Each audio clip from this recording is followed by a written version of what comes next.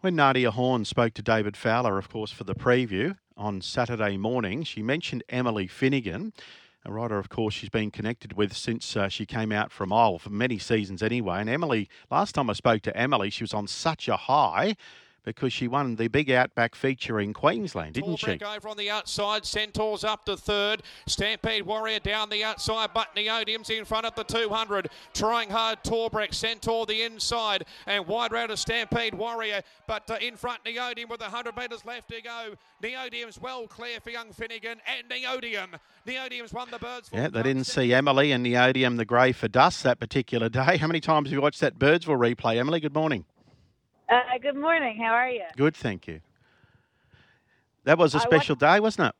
Yeah, it was indeed. It was a plan that was executed, and we got the job done, which was good. We've watched it a few times. It was a bloody long trip, wasn't it? Not as much as the owners, though. It was a long trip. It was a long trip. I didn't realise how long you could be in the car and still be in the same state. Any stories in transit that you can tell us about that you can share with us going out to Birdsville for the Cup? I didn't really want to drive my car there because it's my pride and joy. Well, it turns out what happened in recent times, it wouldn't have mattered whether I took it or not. But yeah, no, we just road tripped up with good old Ron Stokes, Tommy and Karen Stokes, and Mary Stokes, and it was a nice little family affair. It was really quite nice, traveling up with them. I wouldn't be in Australia if it wasn't for Philip, and going back to where he kind of grew up, and winning a cup. He rode in the cup, but he never won it. It was really special, given that he took me out here, and I went and repaid him by kind of a hometown cup years ago. Yeah, absolutely. And hopefully you can go back again because I want you back. Yeah, look, I mean, if Neodium is heading back, I'll definitely go back. He seemed to grow another leg on that track, and it was a great experience all around, and I felt like a queen there for a day or two. I'll bet you did. So you should have. You've ridden 67 winners for Phil Stokes, since you turned up in South Australia. And just tell me about that. How did Phil get you out here, Emily? There was a girl that was working for him at the time. She was Irish, Katie McManman, and she kind of got to know my sister because my sister came out here first, and she's not in the racing industry, but she got to know Katie because she was Irish, and kind of got talking about me, and said, if she wants to have a crack at being a jockey, but there's not really much opportunity in Ireland at the minute. So Phil said bring her on out, and if she's any good we'll keep her, and if she's not we'll send her back, and I'm very fortunate he never sent me back. So that's kind of how it came about, and couldn't have asked for a better master and a better apprenticeship, to be honest. And of course you rode a winner your first ride in South Australia almost a decade ago. Northside Star, was it, at Penong? Yeah, I did. Yeah, my first ride was a winner, and I rode a double on the day, actually. Now, what was your pride and joy? Tell us about the car, first of all. Yeah, I was driving a Toyota Rugged X. I've had it for about 2 or 3 years now, but you wouldn't have thought that. She was very pristine. I kept her very well. But yes, unfortunately, she's not with us no more. No, tell us about this was this last Wednesday, this car accident, Emily? Yeah, so I literally just left Balaklava races, and I was only probably 5 minutes out of Balaklava town, and I was coming around this bad swoop and bend, and I was going 100 kilometres an hour, and a car pulled out in front of me. I tried to swerve, and we connected. We were lucky where we connected was the strongest part of both of our cars, but I ended up hitting a fence and a signpost, and ended up in the paddock about 20 metres off the road. What about the other vehicle and the gentleman inside? Yeah, no, it wasn't gentleman, it was a female. But, lady, was it? Yeah, lady, yeah. No injuries. Everyone was okay, but can't say the same about the boat cars that were involved. Both write-offs, were they? Yeah. Yeah, it didn't look too good, but we got out of it okay, which is the main thing, I suppose. So did she say why she pulled out in front of you like that? Oh, look, I think it's a bit ongoing at the minute, so I won't really touch on it too much. But look, obviously people make mistakes, and that was just a mistake that was made, and lucky that we had was with us, and we were in the wrong place at the wrong time, basically. So were you stuck in the vehicle, or were you able to exit the vehicle? I was able to get out. I had to give the door a bit of a kick, but got out straight away, and I was very grateful. I had one of the trainers on the scene right behind me, Grant Young. He was really helpful. He held my hand and let me cry, and it was kind of nice to see such a known face straight away. It kind of helped the shock a little bit. Airbags helped you, did they? Yeah, every airbag in the car went off.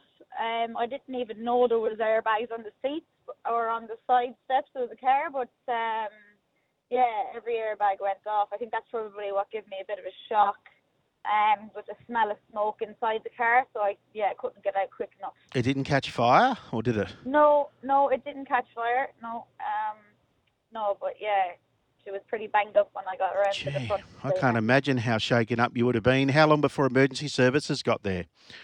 Oh, now in fairness, they actually were on the way back from the last race at Balaklava, so they actually turned up on the scene literally just as it happened, and then the backup ambulance came along and checked us out. It was very, very, very quick turnaround. Were you taken to hospital for x-rays and things? No, me being me, refused all of that. I had one of the apprentices that stopped along the way to check to see if I was okay. Chelsea Reynolds, she's only new to the SA ranks. She stopped and very kindly brought me home. So it was nice to have such a friendly face there, and she said I handled it like a champ. So. Emily, I think, those have been in accidents before. I was, of course, was involved in one many years ago when I was young, not as severe as yours, but it was very frightening. I had trouble sleeping, even getting back behind the wheel again. Tell me about that process, and going over it in your head, trying to sleep and things like that since.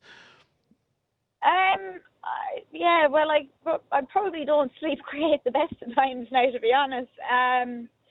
But I can't really say I've dwelled on it too much. I think, being a jockey, you kind of have to be strong-minded, and, what happens, you kind of put it in the past and you move on. I think we've learned to do that with many times in our lives. I think this is just probably one of them as well.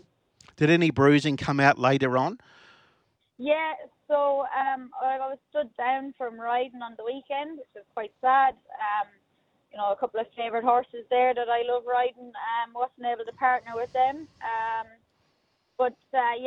kind of got a bit of a sore right shoulder from the impact on the seatbelt, I suppose. And I have a dirty egg on my head, which has turned into a bit of a bruise now, but it's starting to go yellow, I suppose, so it's probably a sign of healing. Okay. I'm just on the way down to the doctors at the minute. I've got our yearly concussion test, and I'm hoping to maybe get a clearance from him. Kill two birds with one stone. Hopefully to get the clearance, and I can ride on Friday at Morpheville, fingers crossed. That's the big meeting, isn't it? The big crowd for the Christmas meeting. Yeah, it is, and rides are kind of few and far between here in SA. There's lots of jockeys and not many animals going around, but I've actually managed to secure myself 3 rides on Friday, so I kind of really want to get back to them, hopefully with some chances, So what are you driving now then?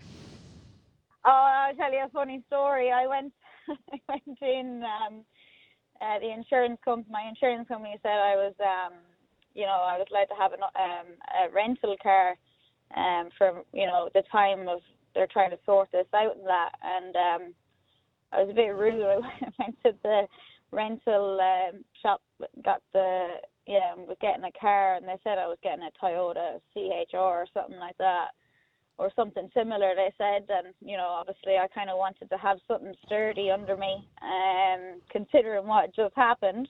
And they handed me an MG. I wasn't too happy, so I rang back the insurance company and I said, no, it's not going to be good enough. Lucky enough, I'm on a business policy, and they swapped it to a brand new Ford Ranger wall track. So got a bit of a smile on my face now. So this little girl, what do you weigh? About 50 kg or something? Yeah. You're driving a big Ford Ranger around. Yeah, I like to say it's as big as my ego, but that's probably not true. Can you see over the... You ever got a cushion or something to sit on? No. So what was your car that was smashed up? I want to try and get a visual of it. What was it? It was a Toyota Rugged X Hilux. Toyota Hilux. So you're used to driving the big cars. Okay. Yeah. So why do you like big cars? Oh, I don't know. I always say it's like as big as my ego, but obviously that's not true. I'm not like that at all. But I don't know. There's something nice about driving a big car.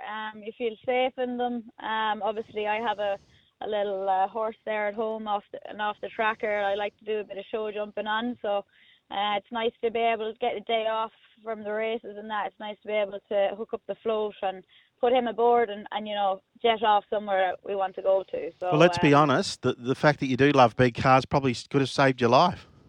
Yeah, absolutely. I probably have that much faith in the car. I might even end up buying the same one again. When you put your faith into something like that, I think you kind of have to. You kind of have to get what you had before. Yeah, life's full of hurdles, bumps in the road and, just ups and downs, isn't it? I remember talking to you about Birdsville. You was on such a cloud. This was a few days later, and then this has happened just prior to Christmas. But we're so thankful that yourself and that other lady driver are okay, Emily. Yeah, thank God. We had the gods on us, on our side that day anyway. And, we'll move on and hopefully ride more winners to come. I hope so too. Thanks for coming on the show. Thanks for having me. Likeable Emily Finnegan joining us, telling us about that car accident on the way home from Balaklava races last week.